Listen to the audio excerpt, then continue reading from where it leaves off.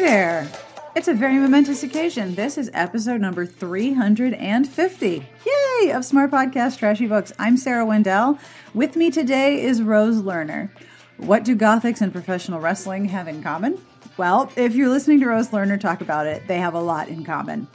Even if you're not into professional wrestling, I think you'll really enjoy listening to her, how she explains storytelling through the lens of professional wrestling. I had so much fun with this interview. Among the things we talk about, was Aaron Burr a troll? And can you fact check Hamilton shitposts on Tumblr? Is it time for a lesbian Jewish Regency Gothic retelling of Jane Eyre?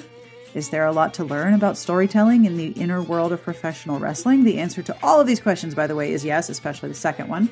We also talk about Rose's Patreon, and I have to say, as a member of said Patreon, it is a freaking joy. Every Wednesday, there is a newsletter with deep, nerdy dives into specific parts of history, like what kind of play tea sets did young girls have during the Regency, and what did they look like? If that sounds like something that you might be interested in, I have links in the show notes, of course. You can find the show notes at smartbitchestrashybooks.com/podcast, and you can get in touch with me at the same place, or you can email me, sbjpodcast@gmail.com, or you can call and leave a message at 1-201-371-3272. This week's episode is being brought to you by Darkness Returns by Alexandra Ivy. After a brief hiatus, everyone's favorite vampire clan is back. War is once again upon the Guardians of Eternity, and the fate of the world rests in the hands of one rebellious vampire with a chip on his shoulder. The darkness is growing. Soon it will devour everything in its path. To fight back against the forces of the night, he must choose between loyalty to his kind and the mortal woman he loves. Darkness Returns by Alexandra Ivy is on sale now wherever books are sold and at kensingtonbooks.com. Every episode receives a transcript, and as always, this episode's transcript will be handcrafted by Garlic Knitter, or by the time you listen to this, it will have been handcrafted by Garlic Knitter. Thank you, Garlic Knitter. This week's transcript is brought to you by Radish. Discover a world where storytelling is reimagined with Radish, an app with thousands of romance stories from best-selling authors like Lisa Renee Jones, Kelly Armstrong, Julie Kenner, and Sylvia Day, in bite-sized chapters perfect to read on your morning commute, your lunch break, or before bed. You can enjoy epic romances full of everything, from billionaire bosses and tattooed bad boys to sexy vampires and paranormal shifters. You can join live chat rooms and interact with authors and fellow readers who love the same stories that you do. And you can explore a fresh collection of original stories written by some of daytime TV's top Emmy-winning writers. Bingeable and fast-paced stories that you won't find anywhere else. Among the stories you can explore, you can read about Gita's outrageous dating life as she joins a shifter-only dating app. Her super sexy date, Reese Darby, turns out to be a human, and their crazy sexual chemistry makes it hard to believe he's not into shifters. Radish has it all. Download the app in the Google Play Store or the Apple Store for free today and begin your adventures on Radish. We have a podcast Patreon. I'm mentioning a lot of Patreons in this episode, but that's okay because they're both excellent. If you have supported the show with a monthly pledge of any amount, thank you so much for being part of our Patreon community. Patrons help make sure every episode is transcribed, and they help keep the show going each week. The show is accessible. The show is available. This is all good. If you would like to join the Patreon community, it would be most excellent if you did. You can have a look at patreon.com/smartbitches. Monthly pledges start at $1 a month. And if the work that we do to bring you a podcast each week is meaningful to you, a $1 pledge would mean a lot. Your support for the show is so very appreciated. Thank you so much for that. You can have a look at all of the reward levels at patreon.com/smartbitches. And drumroll, please. If you are going to Book Lovers Con next week, Thursday, May 16, 3:30 p.m. local time at the Hyatt Regency in Imperial 5C. Elise, Amanda, and I are recording a live show, and we hope that you will join us. We're going to be playing Cards Against Romance tropes. There might be trivia. We're definitely going to be silly. I'm definitely going to get some wine. It is free for attendees of Book Lovers Con. but we do ask that you register just so we know how many people to expect and how many chairs to provide. The links to register are in the show notes, or you can go to you know what? I'm not going to read this URL. Reading URLs is annoying, especially if people do like HTTP. That just is my favorite when people do that on the radio. You can find all of the links to sign up in the show notes at smartbitchestrashybooks.com/podcast. And yes, there's an HTTP in the front of that too. Wait, the only thing better than the HTTP is people on the radio going www, like very carefully. All right, I'm going to stop now. We'll have information at the end of the podcast as to who you are listening to and what music this is. I will have a preview of what is coming up on Smart Bitches, and I will have a terrible joke because Kit is keeping me in terrible jokes, and I love it. But in the meantime, it's time to talk professional wrestling, because I know that you are wondering, what does professional wrestling have to do with romance? In the hands of Rose Lerner, you're going to learn a lot. I hope you enjoy this interview as much as I did. On with the podcast.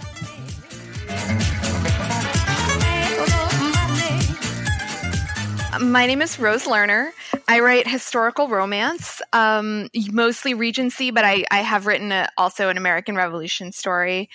I also have a freelance editing and research assistance business at rosedoestheresearch.com, where, I can read your manuscript. If you're stuck on something, like, you can call me and we can kind of talk it through over the phone.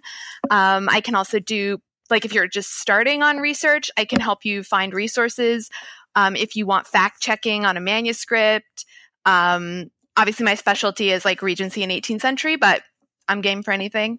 Yeah. And I also actually just started a Patreon, but I'll talk more about that later. I love the name of your book doctoring researching business. Isn't that cute? I actually started that as it was a tag on my Tumblr, when I would see a Tumblr post and I'd be like, this sounds fake. And I would look it up, and I started tagging them Rose Does the Research, and I really liked it. And so I'm reusing it now. And I mean, even before they got rid of the porn, even before they got rid of all the porn, there was a lot on Tumblr that was not true. Yeah. And a lot of photoshopped things, or mislabeled art, that kind of thing. Oh, yeah. What are some of the things that you have researched? Gosh, it was so long ago that I was on Tumblr. But I used to do I followed a lot of Hamilton stuff for a while. And there's a lot of Hamilton stories that go around that are not necessarily made up by people on Tumblr, but that were maybe made up by people at the time. Some of them are even in the musical. There's a line where Burr says, Martha Washington named a feral tomcat after him. And then Hamilton pops up and he's like, that's true. And it's actually, I think, in the Chernow biography, but it is not true. The source for that is a pamphlet, an anti-revolutionary pamphlet that came out during the Revolution with a bunch of sort of mean things about key revolutionary figures, but they were not even intended at the time to be taken seriously. One of them was that George Washington had 13 toes, one for each of the colonies. So there's no pretense of truth, but then somehow these things get repeated, Oh my God. So basically you were working with the contemporary version of shitposting. Yeah. Yeah. That's amazing. Well, and Aaron Burr outlived almost everyone else, from the Revolutionary War. And so he would just make stuff up, and really petty stuff. One time he was out with someone and they saw a portrait of George Washington. And the guy that he was with was like, man, George Washington had great legs, huh? And Aaron Burr was like, oh, he paid the hottest captain in the army to pose for that painting for him. And there's actually quite a bit of documentation of the creative process with this particular painting. It was by one of the big deal guy, Joseph something, I think.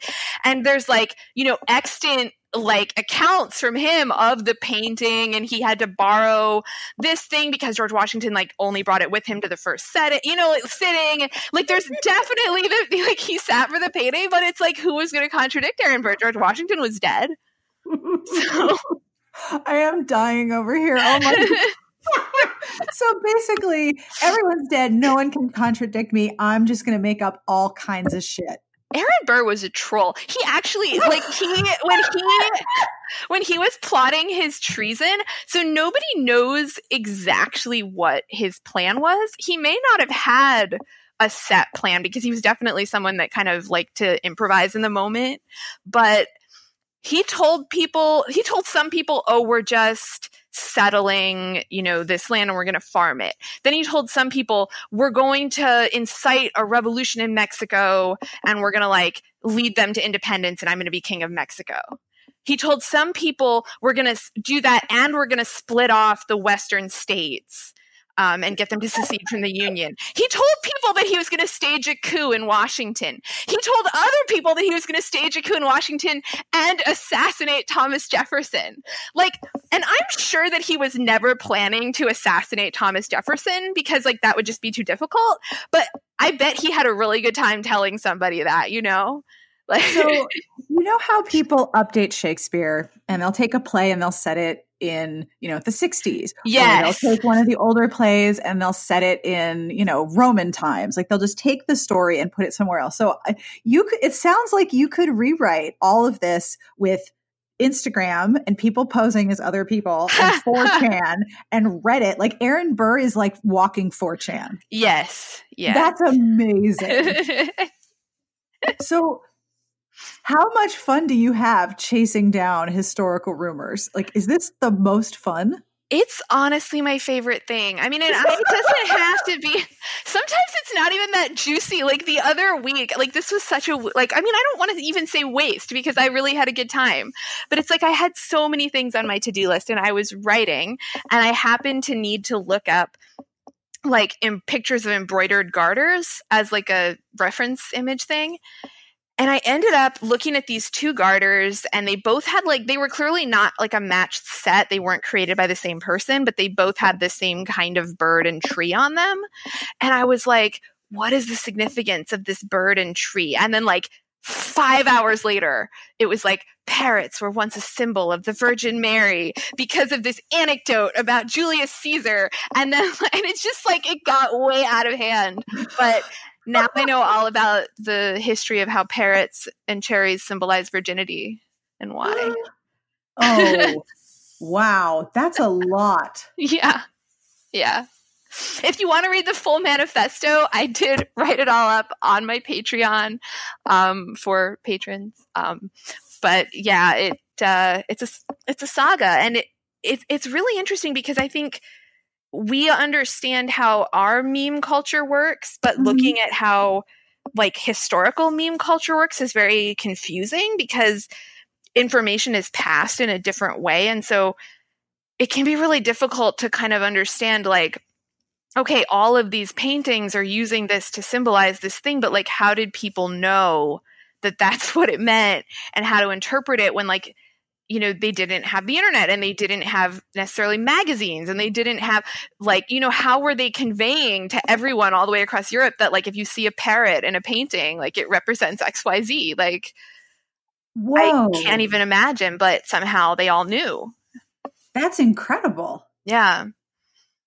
And the subtle sort of incorporation of symbolism is another form of shit posting. Mm-hmm. That's incredible. So how do you incorporate this deep dive into nerd culture historically? How do you incorporate that into your own writing? I mean, how many historical romances have you written now? Are you up to, you have a lot of books. I really, I think it's a lot of books, but then I look what other people have written in the same amount of time and I'm like, ooh. But so I have 5 full-length and 3 novellas out now. That's a lot, yeah. Thank you. That is quite a lot. Do you have a favorite of what you've written? I this is my least favorite because I always of anything. I can never pick a favorite because it's when you're little children and they don't want to have a favorite toy because the other toys will be jealous. It's I still do that as an adult. But True Pretenses is my favorite thing that I've written. It's the second book in my Lively St. Lemiston series, but it's loosely connected, so you can definitely read it first if you want to. It's a Jewish con artist from the London slums, and he has this plan that he's going to marry his brother off to a rich lady who needs her dowry really fast for various family reasons. And but then, unfortunately, he falls in love with her himself. And it's like a marriage of convenience / con artist / small town politics story. And I really love it. It's so interesting to hear people talk with such affection about their books, because sometimes I'll talk to a writer and they'll be like, I can't pick one, or my favorite is the one that's currently sitting in the front of my brain. But you have so much affection for True Pretenses. I do. I love them all. I have to be honest. Like, I am definitely someone that rereads my own work, and that Does it actually work on you when you reread it?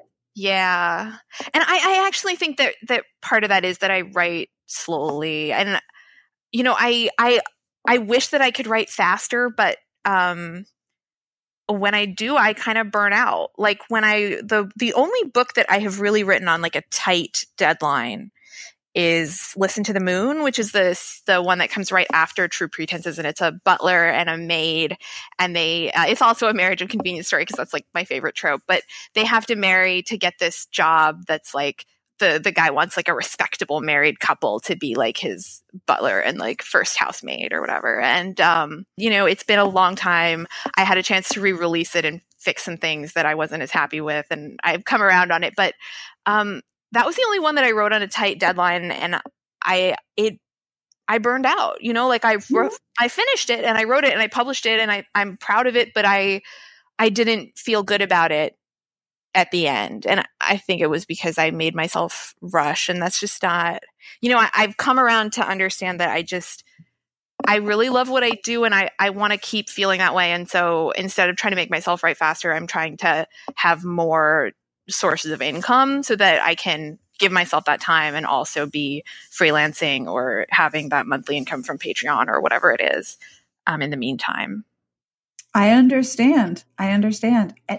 What do you think is the key to being able to reread your own work and have it still work on you? Because I am like you. I will reread things that I've written. And I don't think it's because I'm a slow writer. I'm actually pretty quick, but I have the world's worst memory.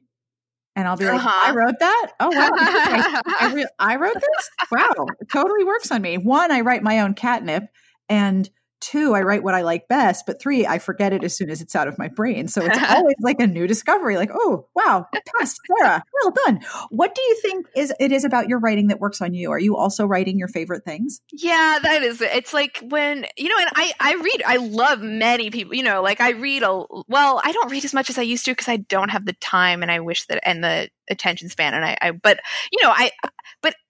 I read it, it's exactly what I want, because I wrote it, and I wrote it exactly how I wanted it to be. And so there's something very comforting about, every single thing is, and I can't say what the key is, because there's a lot of things in my life that I'm not that way about, like I hate looking at pictures of myself, but writing is one of the few places in my life where I do feel confident. And it took me a long time to get there, and to kind of like let go of that inhibition and that self-censorship and that self-consciousness that I feel, and I'm not like, even like in social interactions, like if I have a conversation with someone that I don't maybe know that well, like I'll play it back in my head, and I'll like, armchair quarterback myself of like, I should have said this and I should have said that, and I could have, but with my writing, I have come to a place where I don't do that. And you know what? I don't know how I did it, and it's kind of magic, and I kind of just let's not look at it or touch it. Yeah. You know what I mean? Is it hard for you to turn off your self-editing while you're writing? No. I do. I have to admit that I do self-edit when I read back what I wrote, but it's not. It's just like, oh, I wish I had worded that slightly differently. Like I do that, but no, it really, like, I remember, and I think I probably tell this story a lot, so I apologize if anyone's heard it before, but there was I remember once I was writing a piece for a fan community that I was in that was about writing sex scenes. Mm-hmm. And I did a poll, actually, an anonymous poll where people told me like which of my sex scenes they liked the most and what they liked in them, as part of my prep for this piece that I was doing. And I remember there was a particular story that I had written, and there was a moment in it where the characters were like about to have sex, and like one of them like was like worried about like a piece of they were going to mess up something that they were wearing or something. And I remember when I was writing the scene, you know, because this was a long time ago. And so sex scenes were really different in historical romance. You know, they were very like soft focused. Everyone was always like swept away on a tide of passion, like lost to the world, you know, like lots of waves, lots of cresting. Yeah, lots of dances as old as time. Yep. But like, and so I remember and you know, there was this debate about whether if you talked about a condom in a sex scene, would it kill the mood? And I feel like we've kind of moved past that as a community. But like, I remember I was writing this scene and I was like, is this, you know, should he be more caught up in the moment? Is it like, okay that he's like, you know, is this like not sexy that he's like worried about this article of clothing, like even in like the heat of the moment. Right. And that was like the moment that like, again and again and again and again, like readers singled out as like their favorite moment. And I think that was like a real like light bulb for me of like, you know, don't worry about if it's weird. Don't worry about if it's not sexy. Like, don't worry about, you know, if it's not likable, if it's like readers want that emotional naturalism, I think. And, you know, not always and not in every situation and in different levels. Like not, you know, I don't want to be reading Dostoevsky when I'm reading a romance. I want to be reading Dostoevsky when I'm reading Dostoevsky. But at the same time, the way that I write is I do kind of get in character and I kind of experience the scene like along with my character and just kind of record like what it, you know, and sometimes I'm surprised by the character's emotional reaction. There's a moment in True Pretenses where like they have sex and then Ash gets like really sad. And I like didn't plan that. It just happened while I was writing, but it made sense it made sense when I thought about it and I worked it in. And I really do just kind of follow along instinctually, like my own emotional experience. And I have to trust that. And so that to me is like the opposite of self-editing. And so I don't self-edit when I write. I edit when I edit. That makes sense. And I kind of have to do it that way for myself and my process. That makes sense. What are you working on right now? I saw on your Patreon that you are working on a lesbian Jewish Regency Gothic. Oh, yeah. Now, I am indeed. I have not seen those four words together before. Now that I have seen them in that order, I am very curious. Would you just start on the first page and just read now? Like, just go ahead, read the whole thing. Tell me all about it. Oh my God. Well, I actually, when I hit 50 patrons, I'm going to post chapter 1, and I'm only like 4 patrons away. So, anybody listening? But I will link to the Patreon, folks. Never fear. But so I was reading Jane Eyre is one of my favorite books ever, and it's a problematic fave, but I love it. And I was writing All or Nothing, which is about a Jewish gaming den hostess who this shy architect like wins her in a game of chance, and then she's like, "Oh yeah, let's get it on," and he's like, "Actually, I'm going to a house party this week, and I don't want my ex-boyfriend to hit on me while we're there. So like, can you just come and like pretend to be my girlfriend, and then I can actually like work while I'm there?" And she's like, "This is not what I thought this was going to be, but okay." And then they obviously fake dating inevitably leads to real dating, as we all know. But there's this scene at the house party where he's working and she's hanging out while he's working and reading. And so I was looking for a book for her to be reading. And I remembered my mom had this book, and I really wish that I had kept it. It wasn't very useful, but I was fond of it. It was this like very old, like 60s book, and it was called like Jews in the Literature of England or something like that. And it had a quote from this Maria Edgeworth novel. I had to read her in grad school. Did you read Castle Rackrent? Yeah, I don't remember the whole lot of it, but I definitely remember reading it and writing a paper on it. What was the quote? So do you remember there's a story about this, his name is Sir Kit, and he had a Jewish wife, and he wanted her to give him like this diamond cross. So there's already a lot of weird stuff, right? Because it's told like comically from the point of view of a servant who like is like, you know, biased and doesn't have all the information and whatever. But so what we know from him is that this woman was Jewish, but she also had a diamond cross, which implies that perhaps she had converted. But so the Sir Kit wants the diamond cross and she won't give it to him.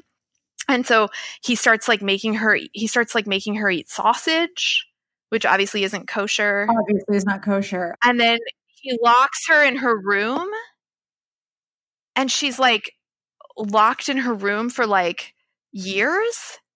And then luckily, and it's like really stressful to read, you know, and it's only like a few pages. Like the whole thing is just a few pages, and it works out for her in the book. The other ladies in the town, I think, start like vying over who's going to be his second wife, which really is believable, which is the sad thing. But like he dies in a duel with like some lady in the neighborhood's brother that he's been like, you know, whatever. And she is freed from her imprisonment and takes her money and goes back to England and lives happily ever after. But there's this line where he tells the servant that when he was courting her, he used to call her my pretty Jessica, which is a reference to Merchant of Venice, in which there's an interfaith marriage. But that really like stuck with me as like a chilling, right? Like the guy is nice, and then he's not nice. Yeah. And the thing that he thought was cute is now the thing that he's angry about. And it's like, you can't ever see it coming. It could just happen at any moment.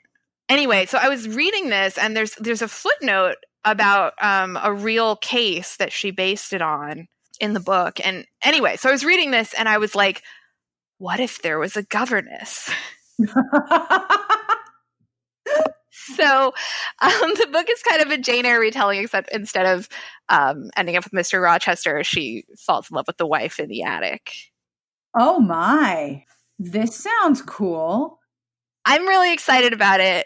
So are you going to write chapters, post them to your Patreon, and then release it as a standalone novel? No, I'm just gonna post the first chapter to my Patreon. I'm hoping to be, I mean, I try not to do deadlines, but I have a goal to be done. I'm not going to even say what the goal is, but I have a goal of when I want to be done with the first draft. So I'm hoping the book will come out either late this summer or this fall. I'm working on it. I think, you know, a lot of stuff happened in my life in the middle of writing it. And so I'm definitely behind where I was hoping to be, but I think I'm in the home stretch with the first draft. So. Oh, that's very cool. When you write, is your process familiar? Like you get to a point and you're like, oh yeah, this part where I hate everything and think this is a terrible idea. Oh yeah, this part where it's like my brain's on fire. Do you go through similar statuses of the process of writing something, or is it different every time? You know, it really kind of is different every time. Unfortunately. Unfortunately. Yeah. I've been really trying with this one. I've been Courtney Milan turned me on. She turned a lot of people on, I think, but to Mini Habits, which is where like instead of trying to write, you know, like 1,000 words a day or whatever, you just set a goal to write, you know, like 10 words a day. And the idea is that you always feel like you're making progress no matter what. And once you actually, like, you don't have that resistance in your brain of like, I don't have time to write 1,000 words, because you always have time to write 10 words, right? Yeah. And once you actually sit down and start, you're much more likely to keep going as well. Yeah. And, you know, I definitely, there have been points where I was a lot better about following through with it, but it is something that I've kind of been trying more. And I've never been a write every single day person, but I have been trying that a little bit more. And when I write in big chunks, I write more at a time. When I write smaller, I do kind of stay a little more in. It takes me less time to get back into it when I start again. And so I wish that I was more analytical about this stuff. I really do. I can understand the feeling of not wanting to look too closely at the process in the fear that analyzing it too much makes it stop working. I've heard the Mini Habits concept explained so many different ways. One being to motivate yourself to go for a run. All you have to do is put your shoes out and go out the door. Like, you don't have to go for a Mhm. run. The goal is put your shoes on, go to the door. Because once you put your shoes on and go to the door, you might as well be like, well, okay, might as well go do that thing I plan to do. It's also, I think, really hard once you've begun to think of your writing as not only a part of your creative brain, but also a business. The actual writing part, it can be really easy to put that last, I have Yeah, found. it's so true. Like, I have to do this thing for promotion and marketing and this thing for, business stuff. And I have to do this banking thing. And the actual creative part of the business, often it's way too easy to put that last on your list of things to do. So saying, all right, I can do 10 words, no problem. Once you Yeah. start with 10, it's easy. Like, oh, whoa, hello, 200. That's more than 10. Nice job. Have you read Alyssa Cole's Duke by Default? So she talks about there's the ADD YouTube channel in it. Yes. And she linked, so I emailed her and I was like, what's the real channel? And she linked me to How to ADHD. And I was reading something on there, and there was this concept that was like, it's important, but it's not urgent. Yes. And it's so hard to do those things that are important, but they're not urgent. Because if it's urgent, I can do it. I always do things that are urgent. But if it's important but not urgent, it's like, well, I can do it tomorrow. Yeah. But then not having it done, for me, it almost sets off like an irritation in my brain. Yeah. You didn't do the thing. You didn't do the thing. You didn't, like, oh my gosh, I'm not on fire. It's nope, you didn't do the thing. That important but not urgent is can be very hard to categorize. I have tried a number of different strategies, and they all work at different times to deal with those tasks. Yep. So I have been informed that you are deeply, deeply passionate about professional wrestling. Very true. Okay, I did not know this. I would really like to know about this. How long have you been following pro wrestling, and how does it overlap with writing romance? Okay, so I actually have not been a fan for very long. I mean, I guess now it's a few years, but I would say I got into it in like, oh my gosh, what is time even? I don't know. 2015 or 2016? My ex-wife watched it when she was a kid. Mm-hmm. And she had also just wasn't paying attention to it for a really long time. But then we were actually really into Arrow for like a couple of years there. And the star of Arrow had like a storyline at SummerSlam. And so she was like watching like his stuff. And then she was like, oh, like this is really cool. And she got really into it again. And then it took her about a year to like get me to be willing to, because she was watching it at home a lot, and I would see it. And the thing about professional wrestling is that it's really like, it's a lot like commedia dell'arte or like kabuki. Like, it's very stylized, and it doesn't really make any attempt to look real. I mean, there are things that people work on, right? Like, people work very hard at looking like they're really in pain, or like really, right? Like, there are things that people work on, like artistry, to make it more convincing. But in reality, I mean, if you watch people wrestle, like, it's not like a movie where they make it look like it's real through stunts. It's like there's like stylized, like there's a way that you punch in wrestling, and there's like a way. And so it kind of takes time to get used to the sort of tropes and the literary conventions. And like, once you have kind of absorbed them, and you like your brain just accepts like that's a punch in this context, then you can kind of connect with it emotionally. But it's like hard to do when you're just looking at it without context for the first time. You're just like, what is this? I used to live with a roommate before my husband and I were married. We had a roommate, and our roommate was super into wrestling, and I did not get it until I understood it as a combination of a story and choreography. It's not fake, it's choreographed. Well, it's actually not choreographed either. It's like a lot of it is improvised, but it is, it's planned. Yes. Yeah, there's a plan, there's a structure. And I understand how that could relate to romance.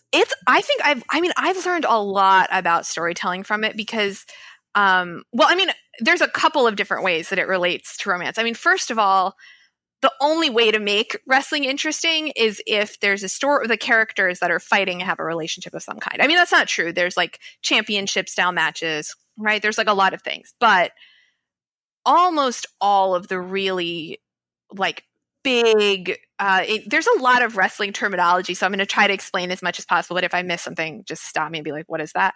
But so to start off with, there's heels are wrestling bad guys, and faces, which originally started out as baby faces, and are good guys. And then a feud is like when two people like have a like kind of a ongoing rivalry in a series of matches. And so almost all of the really famous feuds that people get really, really invested in are when there's some kind of long ongoing relationship. And it can be an ongoing negative relationship where the people have just hated each other for a really long time. And some of those are amazing, but a lot of them are people that used to be really, really close. The stories follow the structure of a romance novel. And the great thing about wrestling is that because it goes on for so long, like there's no closed canon in wrestling. Like it's like people will be best friends and they'll be closer than brothers for like 2 years. And like every time they come out and people will be like, hug, hug, hug, and like cheer when they hug each other and all this. And then one of them turns on the other one and now they're enemies and they've never hated anyone. Like they hate each other. And usually one of them is like brokenhearted and trying to get the other one back first for a while. And then he's like stands up, or he or she like stands up for themselves and they're like, fine, I guess if you don't want to be friends, then I'm going to beat you. And like, then, you know, and they have this series of like very emotionally intense matches. And then a lot of times, like a little bit later, like they'll get back together. And they'll be best friends again, you know? And so you get to see that, like, the fighting. Beats of the bromance. Yeah. So there's very specific storytelling beats in the sequence of these feuds. Yeah. And when they're done well, I mean, it is, like, gripping. I remember there was one. But the other thing, but before I get sidetracked into just talking about wrestling storylines that I love, the other thing is that wrestling is a very, like, elemental... Like it's really stripped down to its essence as far as storytelling, because you have to be able to tell the story through two guys or two women or a man and a woman, but that's less common, fighting each other. Right. And so, and it really is like the payoff with a wrestling story is that fight, and that, because it's like, the adrenaline and the sort of like the combination of like competitive sports and like emotion is like, I mean, I can't explain the high that you can get from like watching like a really tightly plotted, beautifully choreographed, like deeply like well acted like wrestling match. I mean, it is like unbelievable, like, because, and it's all about getting the crowd to really want one of them to win. Right. And so I feel like I've learned a lot, and that can shift through a match too, of like, oh, I go in and I really love the villain, and I he's been a jerk, but he's my fave and I want him to win. And then he can do something so nasty that in the middle of the match, like I will flip and be like, no, like, screw you. That was unacceptable and you need to pay for your crimes. And so, and it's all about like the strategies that people use to get the crowd really, really, like, the word they use is hot, like really, really hot, are very sophisticated, but also like very broad usually. And so I think it really like translates well to genre fiction. And it's taught me a lot about, like, that, for example, I think I see advice sometimes, and I've probably given this advice too, of like, oh, like your villain is like stealing the scenes, like tone him down, right? And I think what I've learned from wrestling is like, you don't need to tone down the villain. You need to either tone up the hero or the heroine if the audience isn't rooting for them enough, or you need to just, you can have a villain that's as fabulous and amazing as you want if they are mean enough to the main character. There is no villain in wrestling and I love villains. Some of the villains are my absolute faves, but in a fight, if they have been nasty enough, like, I will still root against them. And that's something that has really, I think, taught me a lot about storytelling. It's not just engaging with the hero or the protagonists or the heroines. You have to also be emotionally engaged with the villain. I do, certainly. Yeah, I definitely do. I find it very boring. And like, when I think about like the MCU, for example, the Marvel Cinematic Universe, like the movies that I love are the ones where there's an interesting villain, and the ones where there's just like some guys with like weird makeup, I'm not interested. I also love a villain who has motivations that I understand. Like, this is not the choice that I would make, but I see how you got there. Yeah. I understand how you got there. And yeah, that's hard. You made different choices than I would, but I understand. I don't empathize, but I understand. Yeah, and I really do think it's about the story there. Because, like, for example, one of my very favorite, I'm going to pick this one because it's really easy to explain. So one of my really favorite wrestling storylines. I was going to ask you what your favorite one was. I need to know what your favorot wrestling story is. Please tell me. This is honestly probably my third favorite, but it's the easiest to explain. Because not that there aren't great performances, but I feel like my other two favorites, Bayley and Sasha and Kevin Owens and Sami Zayn, like really rely on like the details of the performances, and it's like hard to explain. But the Shield, so the Shield came in as these like, there were these three guys, and they came in as sort of these like unknown, like, you know, angry young men. They sort of had this like SWAT team vibe, almost like they wore like vests with a lot of pockets and stuff. But they would come in, and I think they started out as sort of like mercenaries, like they worked for somebody and they were like protecting him from some other guy, and I don't know. But like and they started out as heels, and they would come in, and because there were three of them, they could team up and defeat like almost, and they worked together really well. That was the other thing. It wasn't just that there were three of them, but they were really, really tightly linked. Like they could work together really well. Like they would come in and they would surround the ring, and they would do these like incredible team moves that like required a lot of like trust and like coordination, and like you really bought, and then they celebrated. That's the other thing, is like the fight is so good, and then the celebration afterwards is so sweet, and like people will hug and they'll jump into each other's arms, and they'll like run. And these guys would like they would ruffle each other's hair, they would like kiss each other on the forehead, like it was like they loved each other. They were like a puppy pile. They were like an evil puppy pile. And like you just, and they were villains, but they got, and this is another wrestling term, when someone is over, it means that the crowd really is behind them. And so, and some of it people can get over, and there are some people that just have it where like they can get you to, like, they can walk into a room and you root for them, and it's like this sort of weird it factor, and I don't know what it is, but it's amazing. But so anyway, they got really, really over. And so then when a villain gets really over, a lot of times they turn them into a face, because it's hard to book unless they're really, really good and you have really over faces as well. It can be hard to book matches, because in theory, you want the crowd to root for the good guy structurally.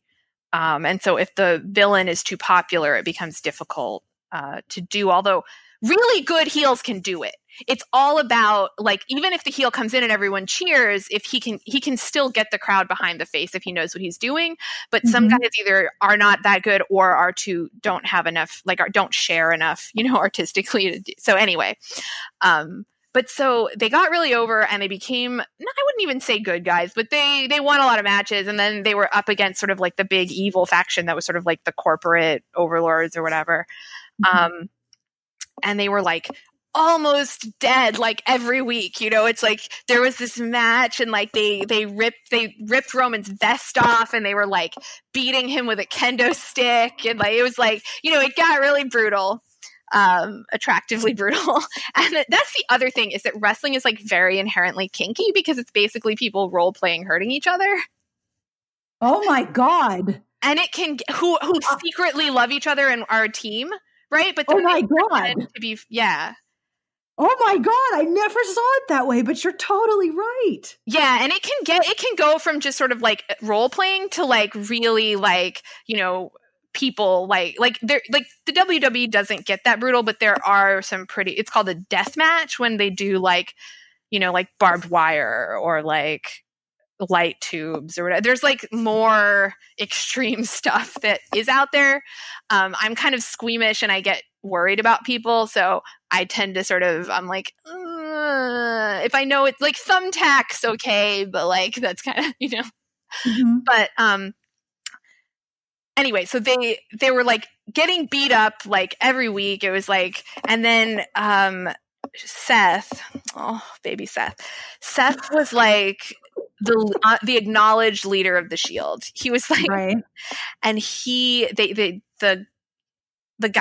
bad guys come out, and the Shield are in the ring, like facing them as a team. And the bad guy says like, and Seth goes and he gets a chair. There's like certain weapons in wrestling. It's like tropes, right? There are like certain weapons that are common in wrestling. And one of them is a folding chair. One, because when you're in a wrestling arena, there are always folding chairs around. I assume that's how it started, that it was like they would grab a folding chair that someone was sitting on from the audience. And they just had a bunch of extras. But they also, they look brutal, but they are flat. They distribute the force evenly. They bend easily. Like they're not, so they don't really hurt people usually, but they look nasty and they make a good noise. Yeah, they make a very loud noise. Yeah. So, and actually the weird thing is that a lot of the noise in wrestling, if you watch on TV, it's not as loud because they mic in certain ways. But if you're in the room, the sound when someone's back hits the mat is this like incredible like smack like that. Yeah. It really startled me the first time I went to a live show. But so they get he gets a chair, and it's like, oh, he's going to defend them with this chair, right? Mm-hmm. And then he hits Roman in the back with the villain says, like, you always got to have a plan B. And then Seth hits Roman in the back with the chair. Oh, shoot. And Roman goes down, and then you see the look on Dean's face, like the total stunned disbelief on Dean's face. And then Seth hits him with the chair. And it's like, it's heartbreaking. Like, it is heartbreaking. And Seth went from being beloved by everyone to like 10-minute chance of use sold out every time he walked in the room. Wow. It was all because of the choice that he made to put himself above whatever the group was doing. Yeah, and he would do these promos of like, I didn't sell out, I bought in, and like when I said believe in the Shield, I was really saying believe in Seth Rollins.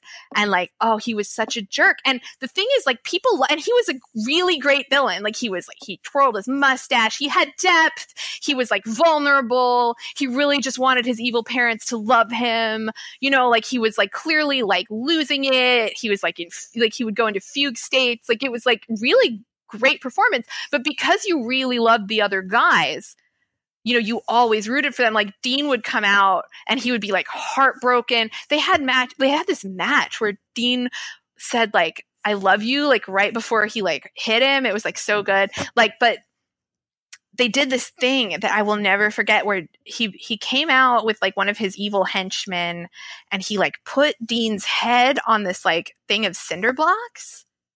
Oh. And he stomped Dean's head through it. Oh, good God. And Dean is one of those guys, like, Dean's thing is that he always gets back up, right? Like, no matter what you throw at him, like, he'll stumble to his feet and he'll pull it out, like that. He's kind of a guy. There are certain guys that get beat up a lot, and that's kind of their thing.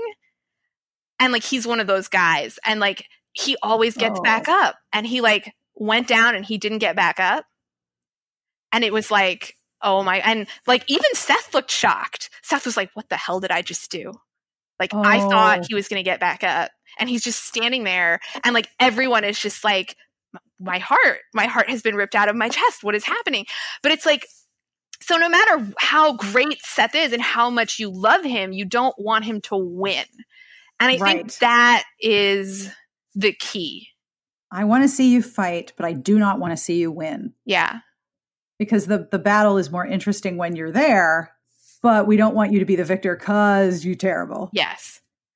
So how do you translate that into writing romance? What are the things that you have taken from this particular format of storytelling? The book that I'm writing now, the villain is actually like not based in terms of his like, actions at all, but like he looks like Daniel Bryan, who's like one of those guys I was talking about, where he comes out and he just has that it factor where you're just like, oh, like I don't even like he's on a reality show with his wife's reality show, but he's on it.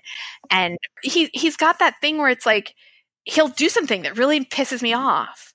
And then like the next time I see him, it's like he walks in, I'm like, oh, it's Daniel Bryan. And I like forget and it's like, I have to like struggle to like remember. And I think I just think more as I write about like who the reader is going to root for. Like, and I like a sympathetic villain, but it's like, I would get feedback of like, oh, I want a book for the villain. And I'm like, but he did these terrible things. Like, and I think it's helped me like let go of like, it's like the person people are going to love this villain. And I just have to let that go because it's not about him being repulsive in everything that he does. It's about like his actions and like the consequences for those. Right.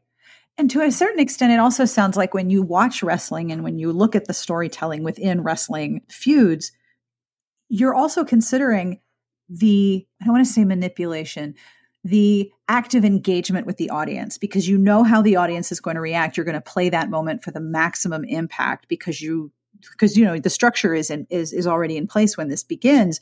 The reaction and the engagement of the audience is always something that's considered during the process of developing a match. The same is also true when you're trying to write romance. You want to emotionally engage your audience, your reader, so that they will experience the emotions that you're trying to communicate. Yes. But you can't put in the big sound effects of a wrestling match. No, you can't. But the other thing, I think, the book that I'm working on now is a Gothic, and it's a first person, one point of view, like old school Gothic in that way, instead of the dual POV that we've gotten used to in romance. Something that I've been really enjoying is that in my other books, I really want the people to have a healthy relationship. Right. And something that I've really remembered with watching wrestling is that even though I believe in working for healthy relationships and I want that for my characters and my romances, I also like deeply like I love to get in unhealthy, toxic relationships and roll around in them. And it is in many ways like the thing that most emotionally engages me is like deep, inextricable, ambivalent, all-consuming relationships where it's like they love each other, but they hate each other, and it's been so long and they can't separate, but they want to separate, but they don't want to separate, but they chase each other, but they push, like I love that, like the Blair and Serena and the Loki and Thor and the Kevin Owens and Sami Zayn, like those are like often like my faves. And so something that I've really been enjoying in this Gothic digging into, because with a Gothic, it's like, there's going to be a happy ending. Like, don't even worry, there's going to be a happy ending.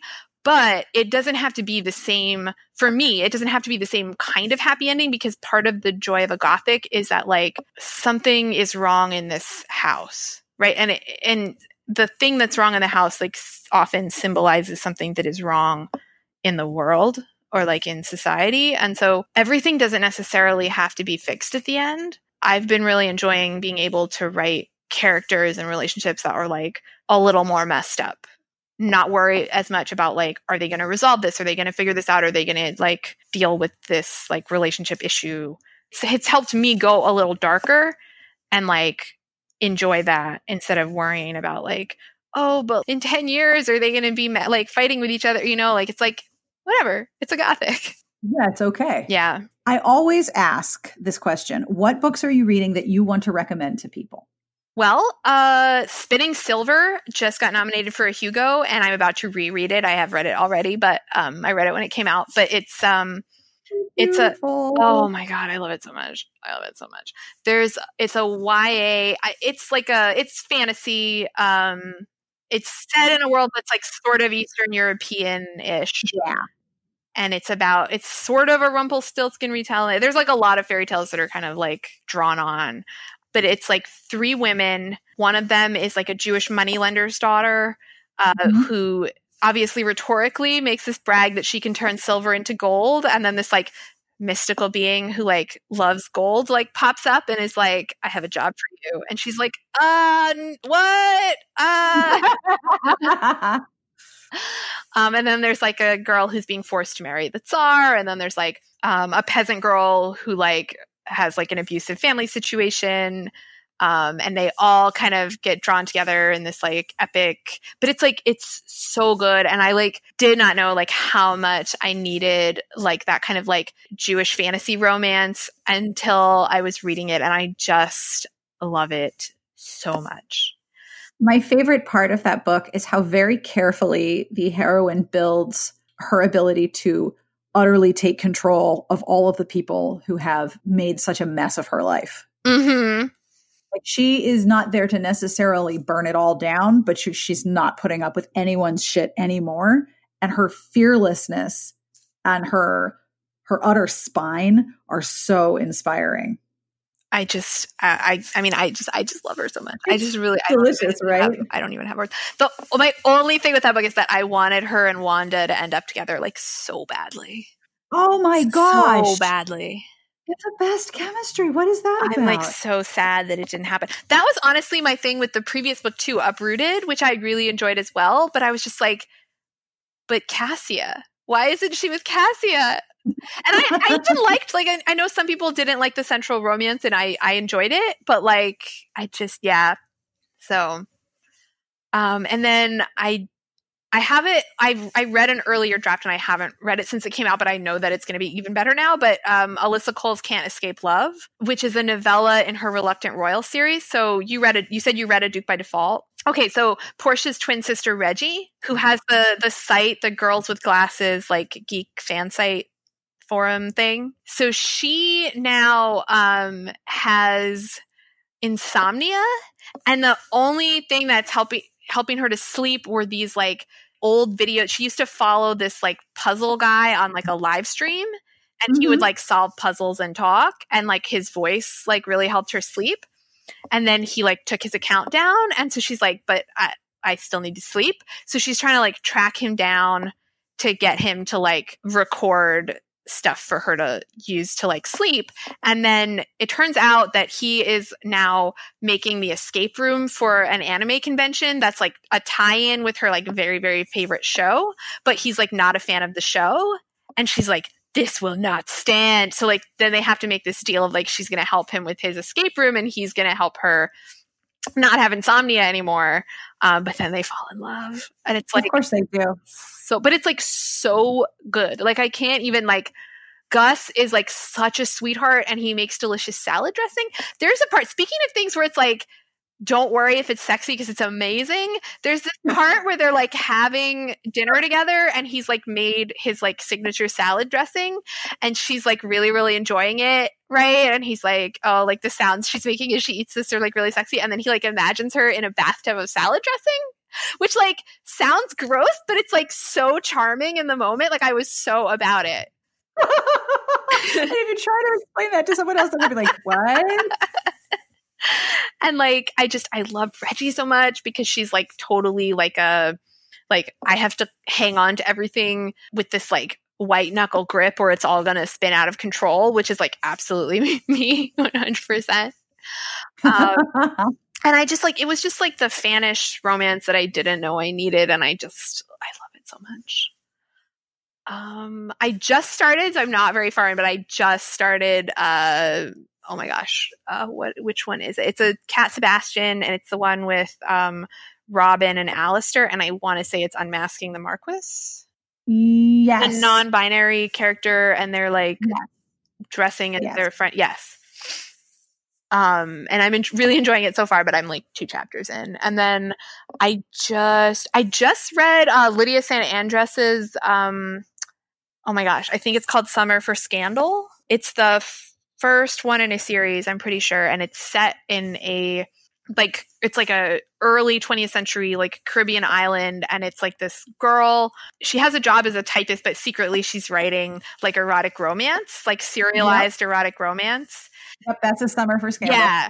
And then the hero is like in town for the summer, and he like he's trying to build up his literary magazine. And because her books are so popular, he's been kind of piggybacking on her success by writing like nasty reviews of her books. And it's like, but she doesn't know it's him, and he doesn't know it's her. And like, then there's like a charity bazaar for like women's suffrage and like all this stuff. It's like, it's just so delightful and like so vivid, and like the characters, like there's just like a real like, I never know how to explain this. It's like, because there are mean people and there's like, but there's just like a warmth and like a kindness like in the writing that is like so. Well, they're constantly feeding each other. Yeah, that too. The descriptions of food are like offsides. Offside. Speaking of which, I just reread Courtney Mill, because I got to read an early draft of that because I'm very, very, very lucky. But I just reread Courtney Millan's Mrs. Martin's Incomparable Adventure, which is her new FF novella. Victorian old ladies take like brutal revenge on like a mean dude. Yes, and they've written it all down. But there's like a lot of cheese toast in the book, and like I definitely had to make myself cheese toast multiple times while I was reading it. There are just some foods that just instantly communicate comfort, and that is definitely one of them. I still feel like I don't 100% understand like how Victorian grilled cheese works. There's like they have these like little machines that they use, but I need to find like, I bet there's somebody that has like a YouTube video that will explain it to me. I am sure that it is on YouTube, and if not, it will be shortly. Is there anything else you want to add or make sure you mention? Oh, I guess I also, I do workshops. If anybody's like library wants like a historical research workshop, I'm giving, and I'm also scheduled to give my Women in Regency Politics workshop online at, I think it's For the Heart Romance Writers. It's FTHRW anyway. And that's going to be online in December. And I do like an overview of the Regency political system. And then I do like a deep dive into like the different ways that women participated as like vote holders, as patronesses, as hostesses, et cetera, et cetera. And yes, they're operating within the existing power structure. But for example, because there were property qualifications for votes, which obviously is terrible. But if women had property that qualified, they had a vote. And so then they usually needed a representative to cast the vote. If they were married, it was typically understood to be their husband. But if they were separated, like he no longer, like if they were still married, but they were separated, like he no longer had the right to cast that vote. It went back. And if they were not married, they could choose their own representative. There are a lot of ways that women did sort of more directly participate in that kind of, what we would now consider probably undemocratic, but like that sort of direct electioneering. And that brings us to the end of this episode. Thank you to Rose Lerner for this interview. I had such a good time, and I hope you enjoyed it as well. If you would like to find out more, you can learn more about all of the things. Rose Lerner's website is roselerner.com, and you can also go to her research site, rosedoestheresearch.com. Her Twitter is Rose Lerner, and her Patreon is patreon.com/Rose Lerner. Pretty easy to remember, right?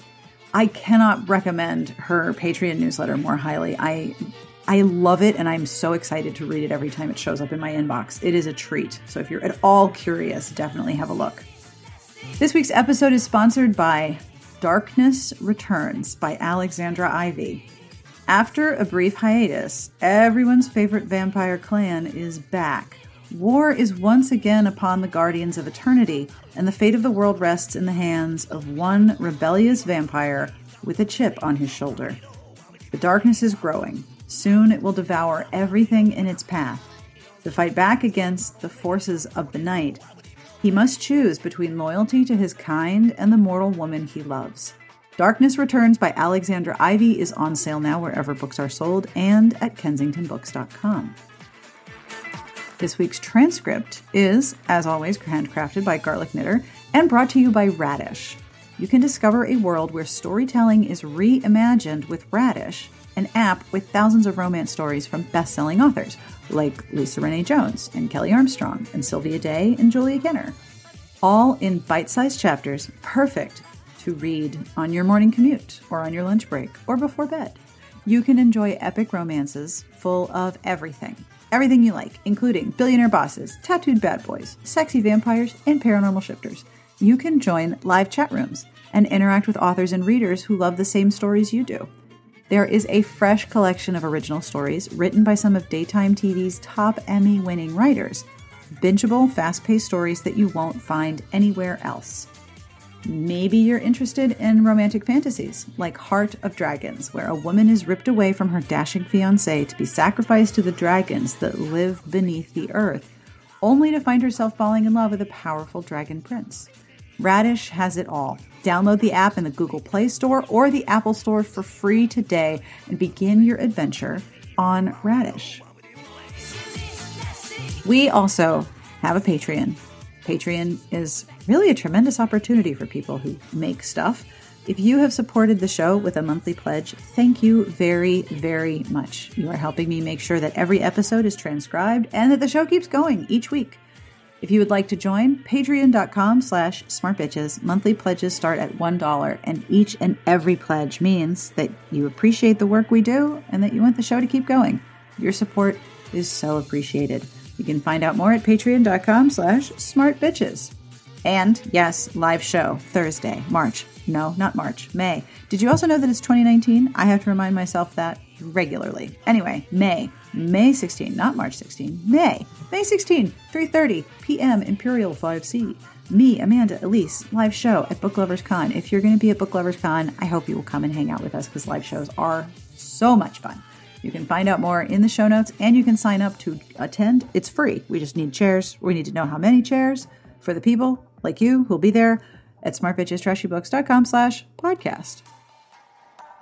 The music you are listening to is provided by Sassy Outwater. You can find out more about this in the show notes, again, at http:// I'm kidding.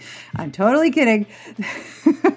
This is Caravan Palace. This track is called Susie, and you can find out more about them at Caravan Palace. Actually, that would be http:// Actually, no, it's HTTPS now. HTTPS for special.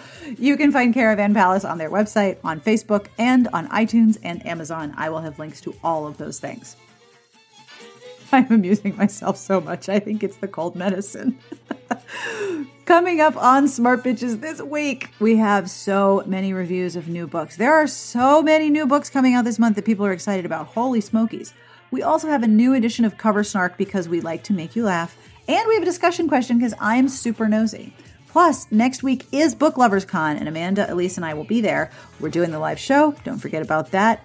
And we'll also be posting, as usual, books on sale and help a bitch out. You are most emphatically invited to come hang out with us at smartbitches.com. Now, Kit is keeping me in terrible jokes, and I love this terrible joke. I love all of the jokes that Kit has sent. This is just completely making my day. You ready? This is really terrible. I love it. Did you hear what happens? What happened? Did you hear what happened when the husband sued his wife over her dreadful coffee? Yeah, true story. Husband sued his wife over her dreadful coffee, and the lawsuit was dismissed for insufficient grounds.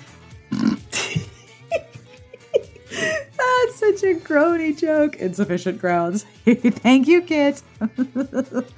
I have links to everything we talked about and all of the books that Rose mentioned, as well as television shows and movies. But as always, on behalf of everyone here, including my dog, we wish you the very best of reading.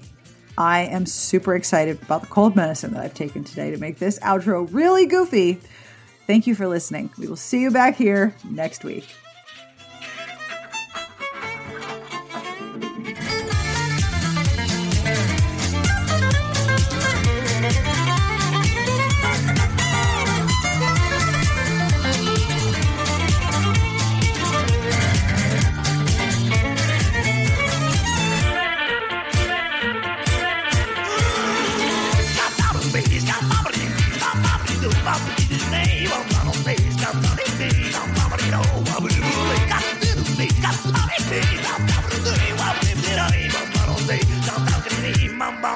Mom,